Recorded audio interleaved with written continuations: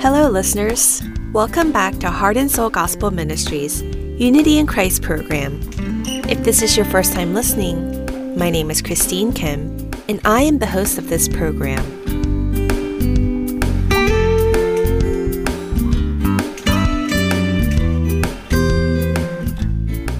A little while ago, I came across a testimony of a country singer who used to be quite famous back in the 1980s.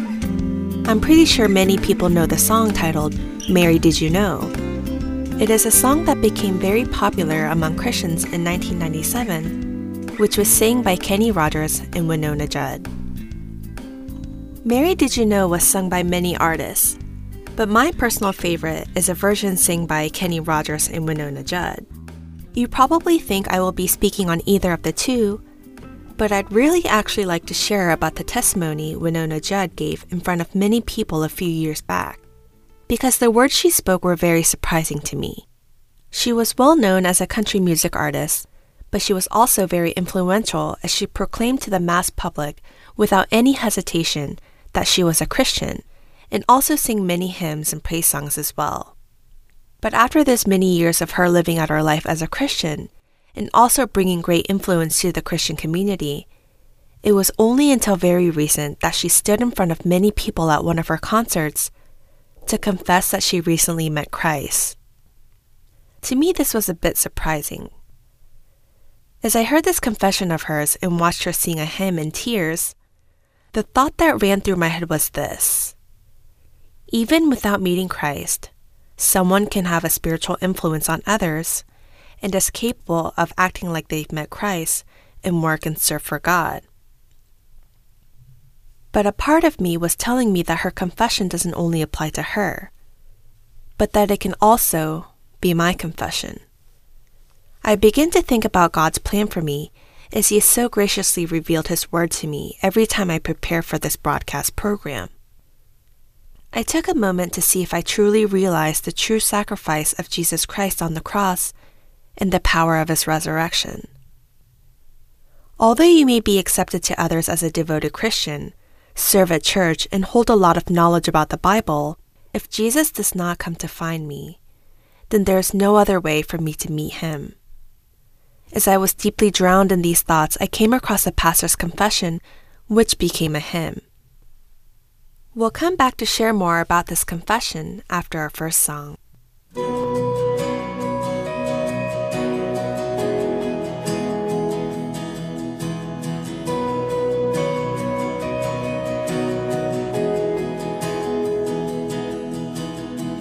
My foes are many, they rise against me, but I will hold my ground. I will not fear the war, I will not fear the storm. My help is on the way, my help is on the way. Oh my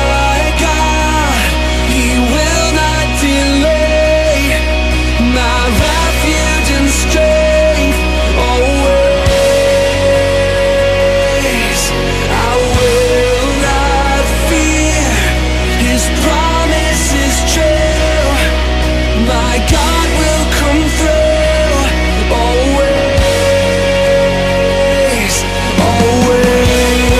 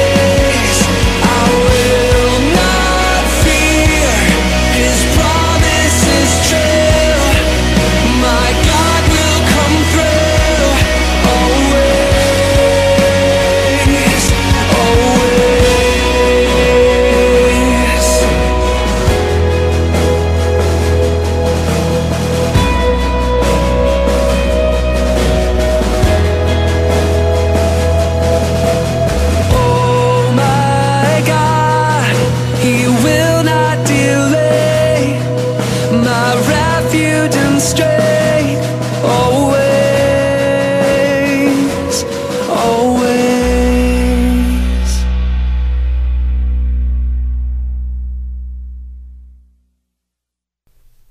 Back in the 1960s, the Christian Herald conducted a survey to see what the most liked hymn was, and the hymn with the most votes was "The Old Rugged Cross," written and composed by George Bernard. George Bernard was born in 1873 in the state of Ohio. He enjoyed reading the Bible beginning at a very young age and always had a very strong passion to fall more deeply within the Word, which directed his heart to go to seminary. But when he was at the age of 16, his father suddenly passed away from an accident. His dreams of going to seminary school had to be put away as he was compelled to support the family. Due to financial struggles, he had to do whatever he could to feed his family. Even while working, he made time to read the Bible. If he heard that someone had a book which helped understand reading the Bible, he never failed to find that person to borrow the book. After these many long years, he finally went to seminary school and pastored a Methodist church. After marrying, Bernard became active in the Salvation Army, and due to his deep interpretation of the Bible and his spirit-filled sermons, he eventually preached throughout the United States and Canada. George Bernard became a greatly renowned revival speaker, and regardless of the denomination or church, his revival meetings were very influential and well-known. He had endless invitations to come and speak. One night, during one of the revival meetings, he had a vision and saw Christ and the cross inseparable. That night, after seeing this vision, he quickly returned home and fell into deep thoughts. He wondered why God had allowed him to see this vision. He wondered if due to his busy schedule, if he was leading his revival meetings without any grace. He began to rethink about God's plans for his life, how he struggled at a very young age to support his family and to go to seminary, but he also reflected back on his faith to whether or not he had experienced the power of the cross and the resurrection. These thoughts led him to fall deeply in agony and worry. He knew so well about the doctrines of the cross and resurrection, but realized he never experienced Christ. And due to this, he struggled to focus on his revival meetings. Then one night, after one of his revival meetings, he went back to his home. He went home and prayed as he kneeled down before a cross that was hung up on the wall. As he prayed, he was able to see Jesus Christ hung on the cross, looking down at him.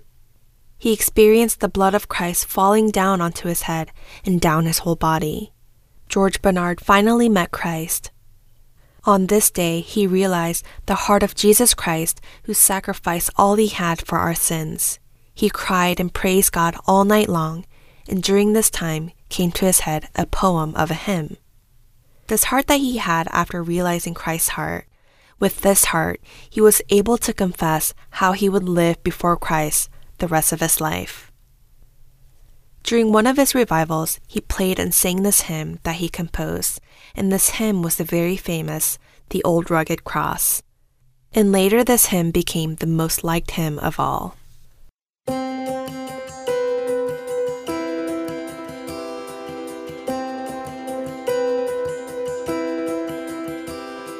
He is jealous for me. Love's like a hurricane. I am a tree bending beneath the weight of his wind and mercy. When all of a sudden I am unaware of these afflictions eclipsed by glory, and I realize just how beautiful you are and how great your affections are for me. And oh, how he loves us, oh, oh, how he loves us, how he loves us all.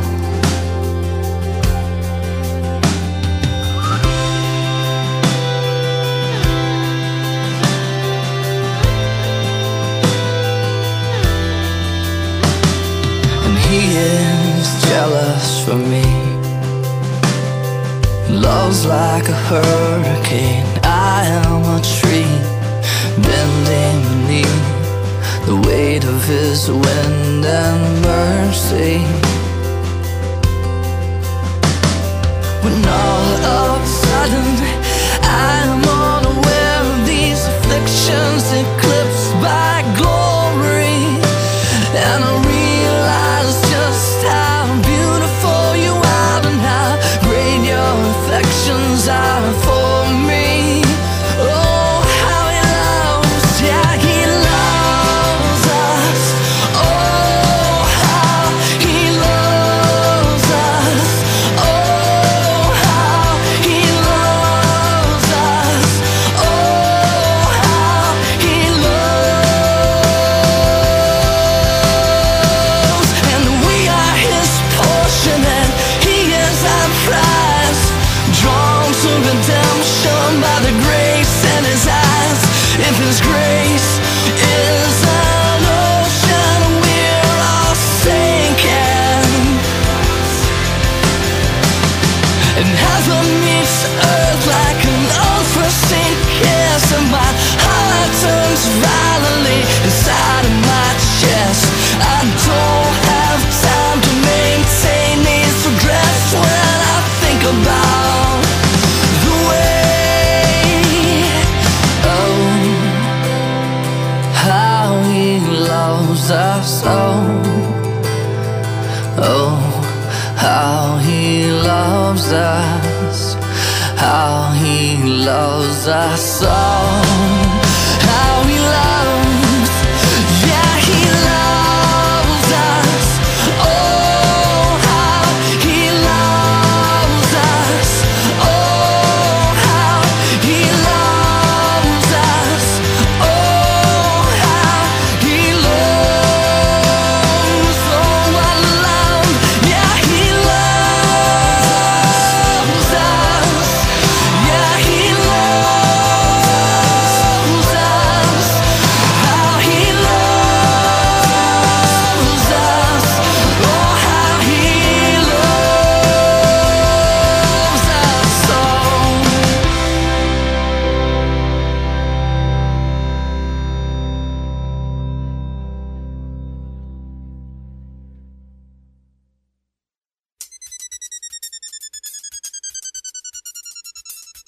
Coming up next is a sermon by Pastor Francis Chan of Cornerstone Church.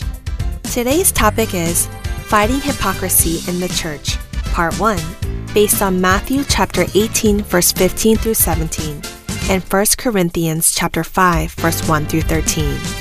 I hope you have a blessed time as you join Pastor Francis. My wife's grandmother, Grandma Clara, and some of you guys know Grandma Clara, and she still writes letters to some of you. She was here from the start with the church, and we just gave that series on being in love with Jesus, and I was trying to think, do I know of anyone on this planet who was more in love with Jesus than Grandma? And I thought, no, not even close. There are people that are committed to Jesus. There are people who are committed to serving the Lord. People that have sacrificed everything for God. But when I think about someone who is truly in love with Jesus Christ, I think no one holds a candle to Grandma. My wife would tell me that when she was growing up, she'd hear Grandma in the room next door to her just crying and praying every morning. And she'd tell Lisa, she goes, every morning I get on my knees right there by that corner of the bed, and that's where I meet with God. And she goes, throughout the day, whenever I pass by that corner of the bed, I get weepy, and I say to God, I can't wait till tomorrow morning just to be with you again and spend that quality time with you. And she was just talking to Jesus all the time, all day long. She would pray. She was truly in love, and she could not wait to see Him. And so it was exciting when we got the news and going, wow, she's finally there. She's finally there.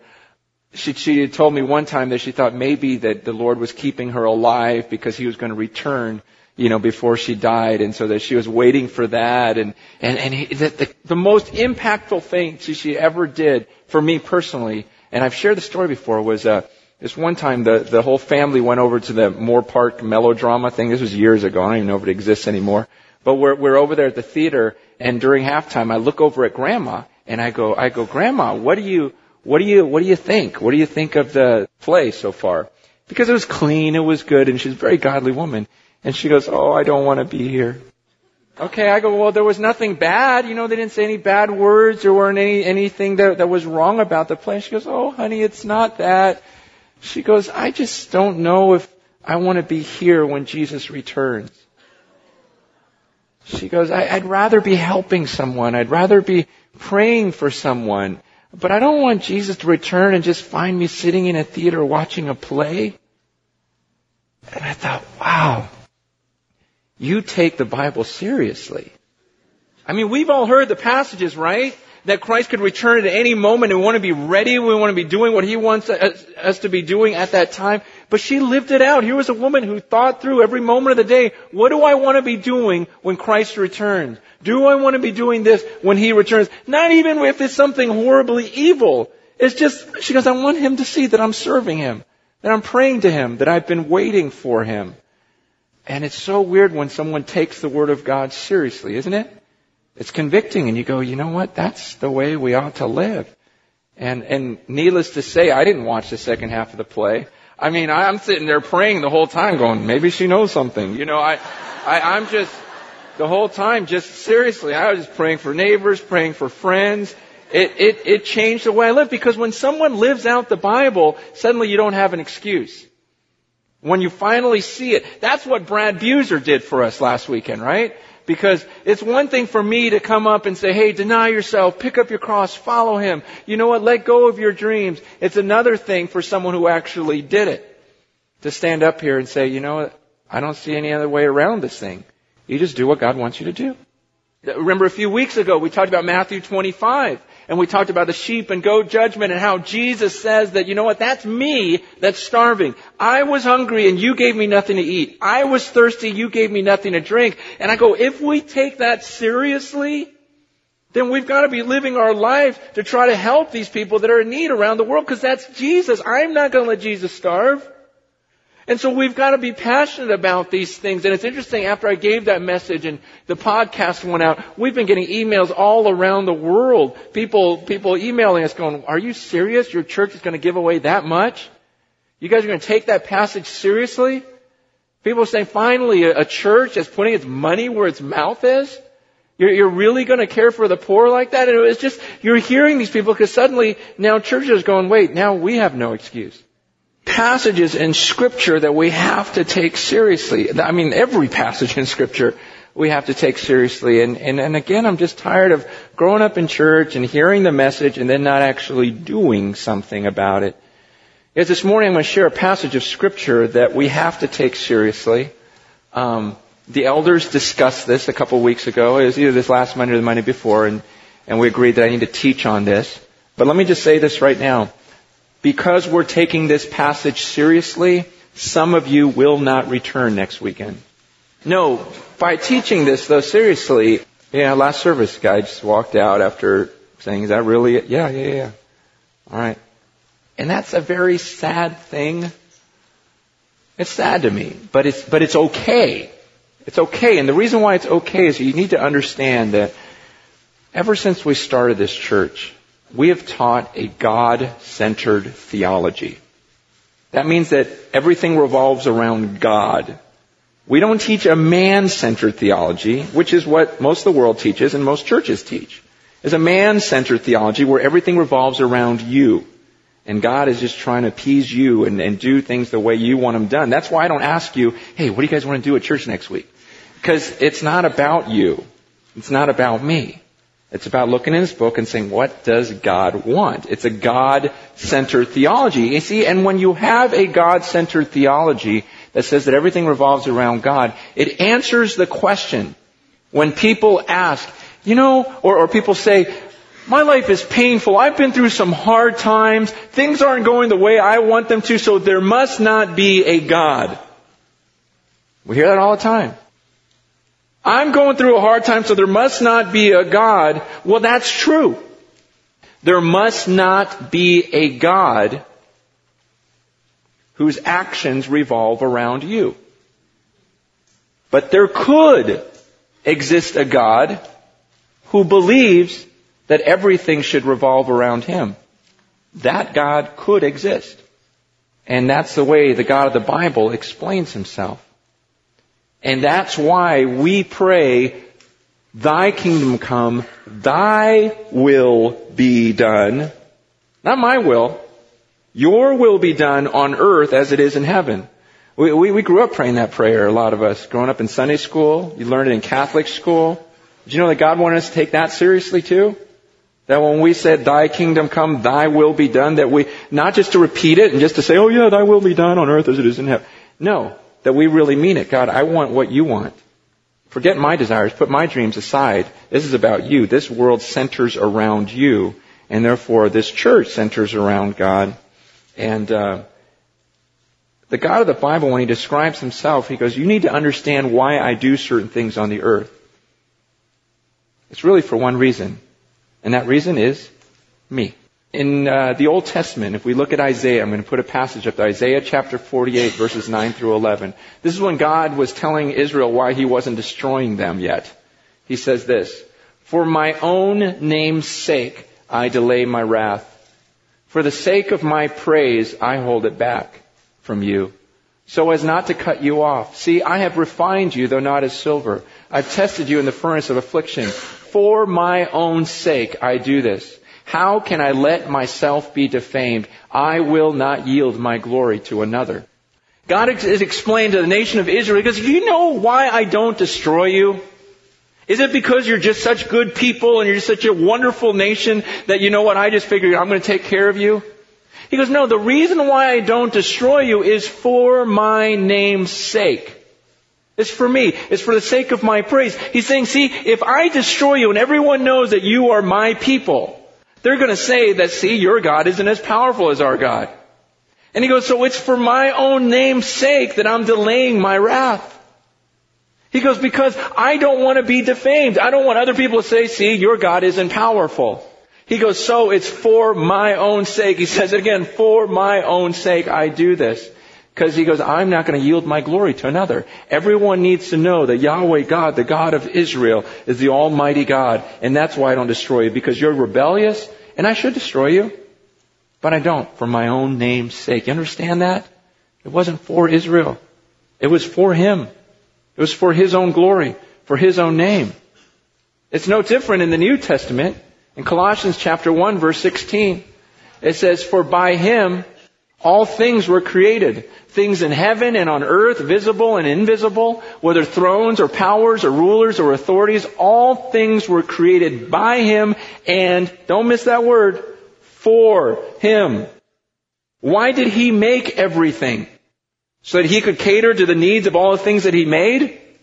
He made everything, it says, for Him. That we are supposed to revolve around Him. We go, what do you want? Rather than saying, God, why aren't you giving me what I want? We teach as a church this God-centered theology, and I understand it flies in the face of everything you're taught all week long. In other places where everything's about you, the customer's always right. It's all about you. If you don't get your way, you know what? Fight for it, fight for it, fight for it. And the Bible says, no, not my will be done, but thine. That's why Jesus prayed. Even Jesus, I only say what the Father wants me to say. I don't say anything unless He tells me to say it. Thy kingdom come, Thy will be done on earth as it is in heaven. Having said this, again, just want to make sure you understand. From its inception, this has not been Francis's church. This is God's church. It's not my church. It's not your church. If it were my church, I would do a lot of things differently. The reason is, I would do things differently because I disagree with this book a lot. I disagree with this book a lot. But when I disagree, I still obey. Because you don't have to agree with someone to obey Him. See, because when I disagree with God, I assume I'm wrong. Crazy, huh? I just give Him the benefit that, you probably know more. When I disagree, I go, you know what? I assume that I'm wrong and you're right. And so I'll still obey you. See, the crazy thing is most people don't do that. When they disagree with this book, they walk away. And they go, well, forget it. I'm going to go my own way. Or when I disagree with this book, you know what? I'm going to go with what I think. because God gave me a mind, and I'm not going to just check it in at the door. And I just go, wow, that's crazy. So you're going to go with your opinion over God's? That's nuts. It's like the other day when 2 weeks ago we were visiting my wife's grandma, and we're up north, and some other relatives were there, and we went out to lunch. And during lunch, my wife prays. Well, after she prays, her cousin's daughter was there, who's like 3 years old. After my wife prays, she looks at my wife and goes, "You did that wrong." And we just kind of laugh, and then she goes, "No, you don't do it right." And Lisa's like, "Well, what did I do wrong?" She just says, it was just wrong. It was wrong. It's just so funny. You have this little 3-year-old telling her, you don't pray right. You don't do that very well. And I think how silly it must sound to an eternal God when someone who's existed 20 years, 40 years, 80 years looks up and goes, "You didn't do it right. That's not the right way to do it. I've got a better idea." You see, when you and God disagree, when you disagree with Scripture, whose viewpoint do you take? It's very important, because if you don't follow God's Word, then you're really not a follower of God. I mean, you just follow God as long as He agrees with you. So in reality, who's your God? It's yourself. At some point you just got to say, I disagree with this, but you know what? God. This is God. So I'm going to submit to it anyways, and that's what we're doing as a church. If this were my church, I wouldn't practice 1 Corinthians chapter 5. So if you have your Bibles, turn to 1 Corinthians 5, because we're going to do it anyways, because God has written His Word. 1 Corinthians chapter 5, starting in verse 9, it's written, "I have written you in my letter not to associate with sexually immoral people.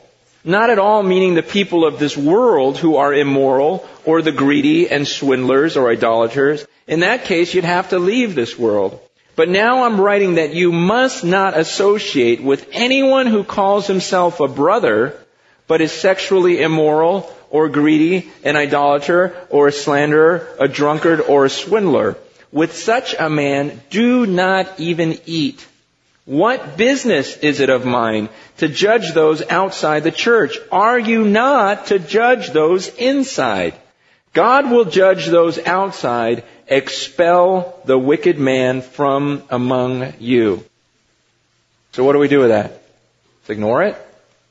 Well, I don't like it. I don't agree with it. Sounds harsh. Let's not do it.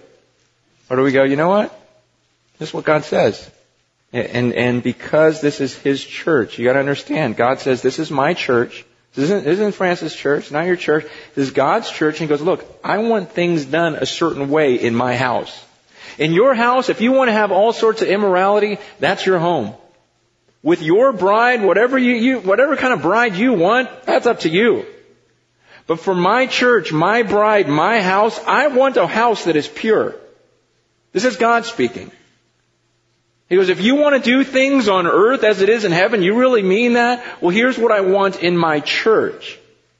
I want purity. When I come back for my bride, I want to see that my bride is pure. And I want to see that you've expelled those who call themselves Christians, but are living these immoral lifestyles. Now, he makes it clear. He goes, look, I am not telling you. See, because Paul wrote this letter to the Corinthians, and he said, you know what? In my letter, I told you not to associate with the sexually immoral. He goes, I wasn't talking about the people in the world. He goes, I'm not telling you just to die and go to heaven. I mean, you wouldn't be able to talk to anyone. He goes, you need to be out there. You got to understand this. I think the church has got it all wrong. What we end up doing, it's the same thing the Corinthian church does, is we avoid the people in the world that are immoral. We run from them and we curse them and we judge them. And God says, what are you judging them for? You have no right to judge them. That's God's job. He goes, but inside the church, you are supposed to judge them. See, we allow sin in the church and we go, well, that guy's leaving his wife, but well, I would have left her too. Whatever type of thing. And, let me put my arm around you. And the Bible's saying, wait, no, not in my house. Not in my church. And we let these things go on in the church, and then we say how evil those people are out in the world. You guys, that's completely opposite of what God desires. God says, you know what? The people who don't know me, they're going to do what they're going to do, and you need to love them. You need to go after them. Isn't that what Jesus did? He was out with the alcoholics, with the prostitutes, with the murderers, with the thieves. That's who Jesus hung with out in the world. But saying in the church, it's supposed to look differently. God says, I want the church to be pure. See, and I know that some of you are thinking, man, Francis, you preach this type of message, and we won't need a building project. You're going to get rid of everyone. You know what? What if unbelievers hear this message? What if people outside of the church walls hear this type of message? It's going to turn them off to Christianity. And I think you'd be surprised. I believe the world is waiting for the church to preach this message. They are waiting for the church to get serious about judging the sin that's inside of the church and quit judging them. And then suddenly we'll be a light to the world, and they'll be attracted to it and say, okay, now I want to be a place like that. Because how many times have you shared with people and they said, I don't need to be a part of that church. I know so-and-so, he goes there, calls himself a Christian, he's twice as immoral as I am. Who needs your Jesus? Well, what if the church was serious about purity? And suddenly in here we loved each other enough that we went after each other and confronted each other on the things that are not pleasing to God. And we started judging those inside the church. I tell you, that's not going to deter people from this place. It's suddenly going to be the salt of the earth. It'll be the light of the world.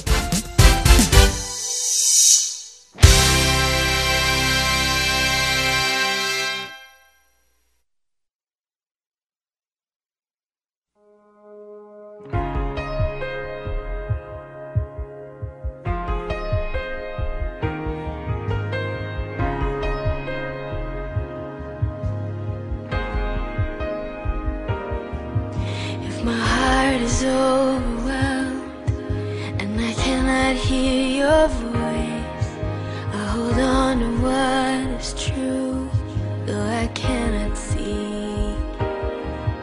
If the storms of life they come and the road ahead gets steep, I will lift these hands in faith.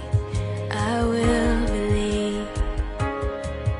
I remind myself of all that you done and the life I have because of your Son. Love came down and rescued me. Love came down and set me free. I am yours. I am forever yours. Mountain high, valley low, I sing out and remind my soul, I am yours. I am forever yours.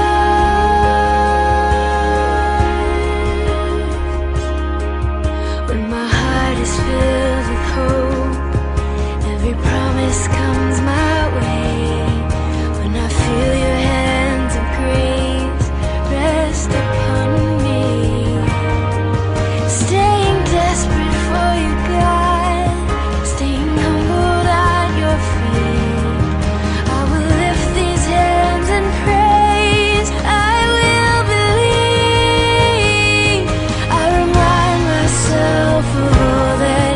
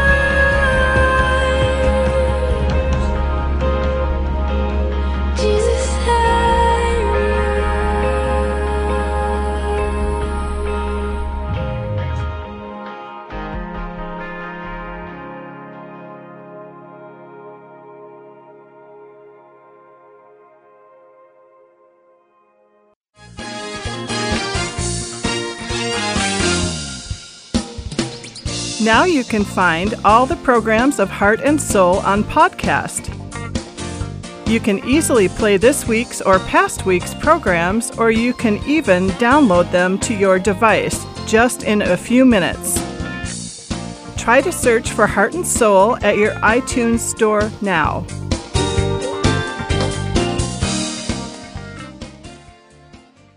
There are people who gave up their lives in honor of Christ, who gave us our everlasting life. Continued is the story of the many people who endured their life with faith, titled The Voice of the Martyrs.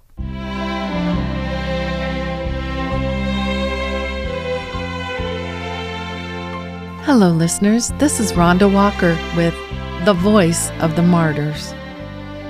Today we are going to talk about a country far, far away, Japan.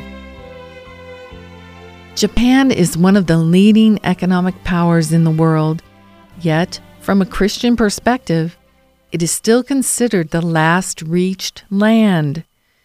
Depending on the source, Christians in Japan comprise only about 0.5% of the population, or less than 1%. In other words, out of 100 Japanese people we come across, only one or none of them will turn out to be a Christian. Due to such low acceptance rate of Christianity, Japan is also known as the graveyard for missionaries. However, would this always have been the case? No. In fact, an immeasurable blood of martyrs' blood has been poured out into this land. It is recorded that the number of Christians who lost their lives in Japanese history reaches almost 400,000. Christianity first entered Japan through the city of Nagasaki.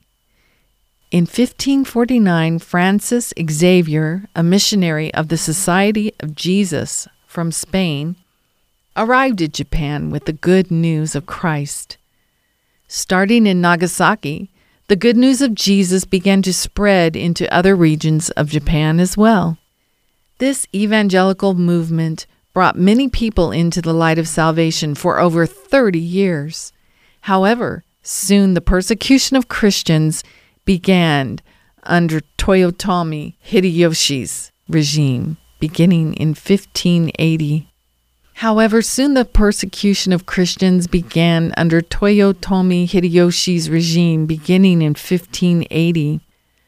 The first measure that Toyotomi Hideyoshi implemented was the ban of Christianity in 1587, which ordered for the exile of missionaries in Japan. His next edict was the execution of Christians in Nagasaki on February 5, 1597, beheading and burning a total of 26 Christians. This marked the first martyrdom in Japan, and the persecution of Christians continued on for more than 200 years. On this day of the first martyrdom in Japan, not only full-grown adults, but also 3 young children at the age of 14, 13, and 12 lost their lives. The story of the 12-year-old still remains to inspire today's Christians.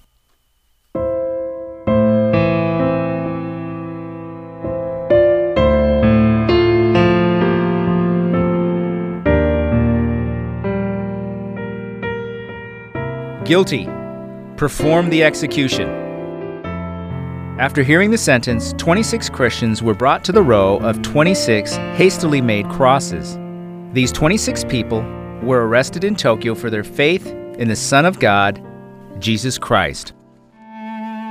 4 of them were from Spain, 2 were from Mexico and Portugal, and the rest were Japanese natives, including 3 young children. Taking them to the execution ground, a guard saw the youngest among them, who was only 12 years old.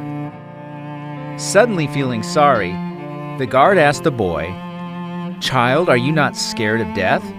Deny Jesus and go back home." The boy looked straight at the guard and answered firmly, "Don't worry about me, sir. I wish that you would become a Christian too, so that you could join me in heaven." Once they arrived, the boy asked the guard, "Sir, which one is my cross?"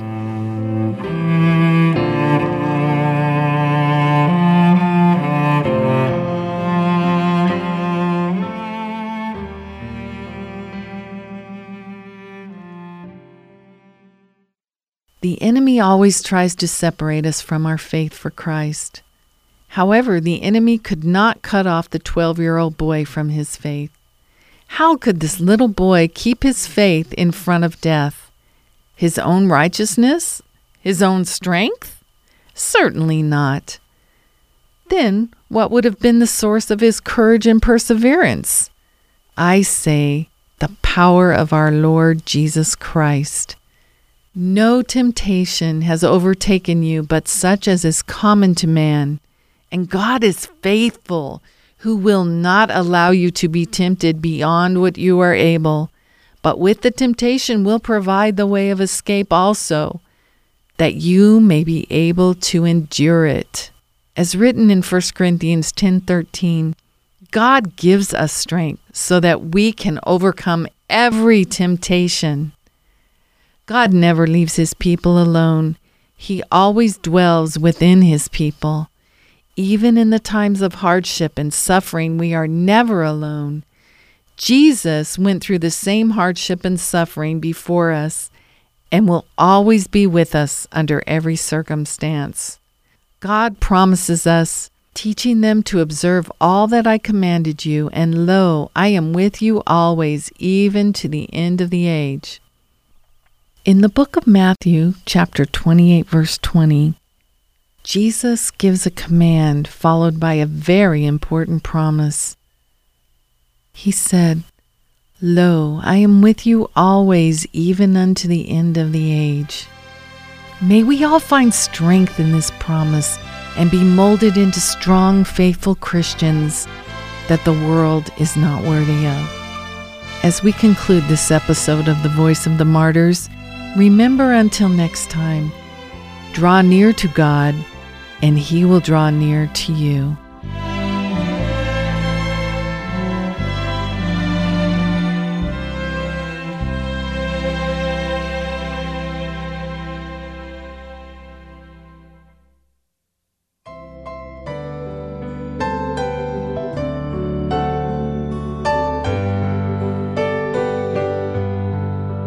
On a hill far away stood an old rugged cross, the emblem of suffering and shame.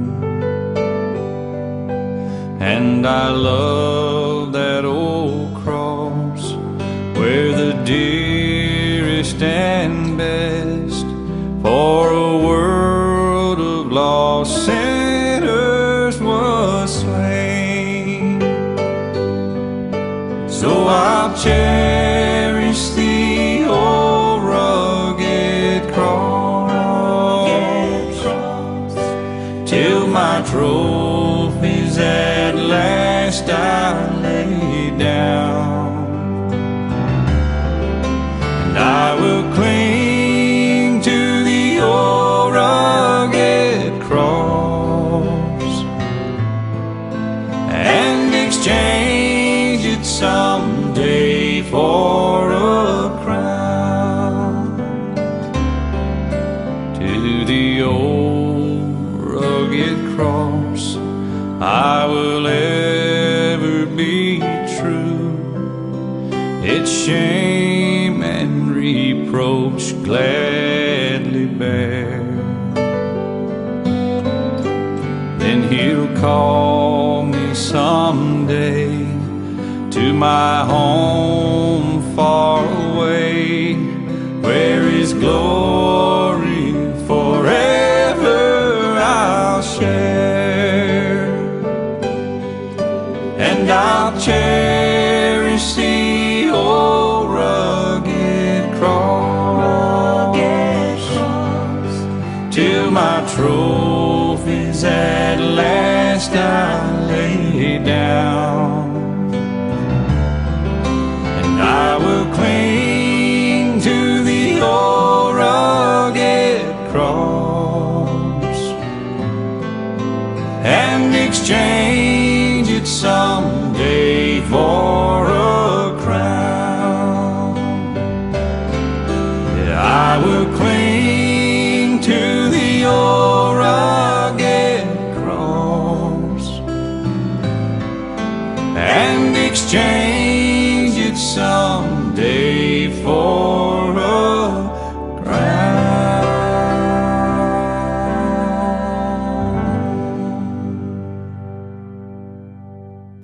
On a hill far away stood an old rugged cross, the emblem of suffering and shame.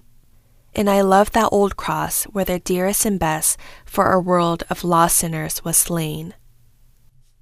Starting from a very young age, George Bernard believed in God and enjoyed reading the Bible.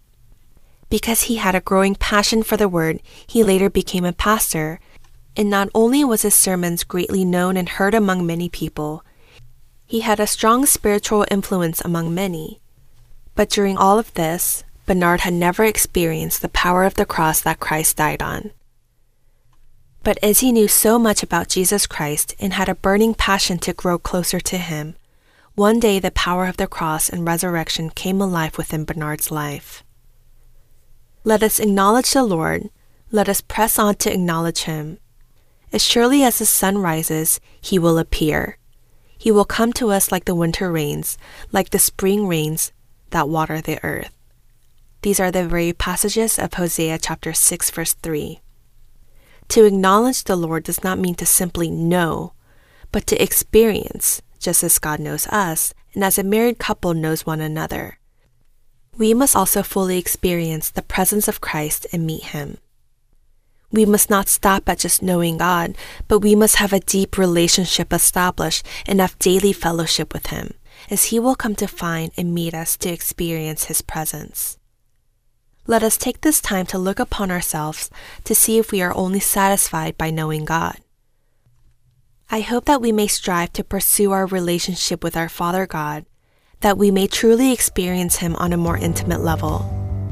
We will now wrap up Unity in Christ. Thank you for listening, as it has been my pleasure. I hope to see you this time again next week, and God bless.